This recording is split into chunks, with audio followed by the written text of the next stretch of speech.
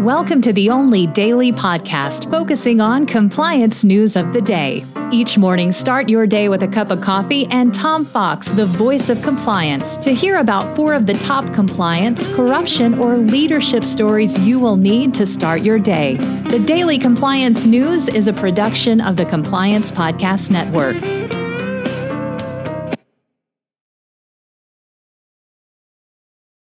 The Daily Compliance News for June 3, 2021, the States Do Ethics Edition. And we begin with actually 2 lead stories on that. First one comes from the gubernatorial candidate of Ohio for governor. Of course, Ohio is one of 2 states which faced serious ethical issues when Speaker of the House of both Ohio and Illinois were embroiled in corruption scandals. The Speaker of the House in Illinois pled guilty. The Speaker of the House in Ohio has not, still claiming innocence. But Dayton Mayor Nan Whaley, who is in a bid to become the governor of Ohio, released a plan that she said would dismantle the culture of corruption in state politics. It included creating a new public accountability commission to oversee the Ohio Inspector General's office, increasing funding for watchdog agencies such as the Ohio Ethics Commission, issuing executive orders prohibiting lobbying within 2 years of leaving office, and passing legislation to add transparency. Over in Illinois policy, also a first-time entrant to the Daily Compliance News, Illinois took a first step in its break with its corrupt practices that defied legislative process under the former speaker. It wasn't exactly an exorcism, but the bill is a start at changing the state's culture of corruption, which ranks as the second worst in the United States.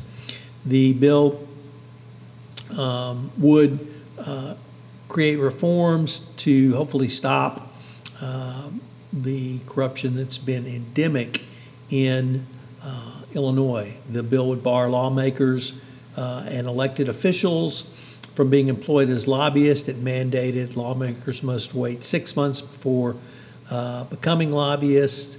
It would give the legislative inspector general power to open investigations without approval of lawmakers on the Ethics Commission, and probes must begin within 1 year of the incident. So it would require lawmakers to provide expanded financial disclosures as well. So 2 very corrupt states now trying to perhaps clean themselves up. We can only wait and see what happens. Next up, what do you do with a problem like Elon? Well, the SEC is running out of options to rein him in, according to the Wall Street Journal.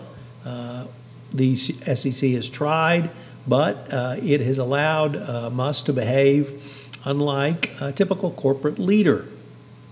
After paying some $40 million, he was supposed to have his tweets vetted, but of course there's no evidence that has been done. There's no precedent for communications oversight policy and financial enforcement, but Musk has been able to get away with this because he is viewed as so intertwined with his company. Any enforcement action has the potential to harm the company and shareholders.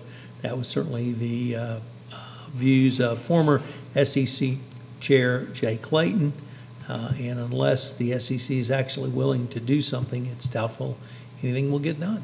And finally, what do you think is going to happen when the hoity-toities of HBO meet up with the folks from the Discovery Channel?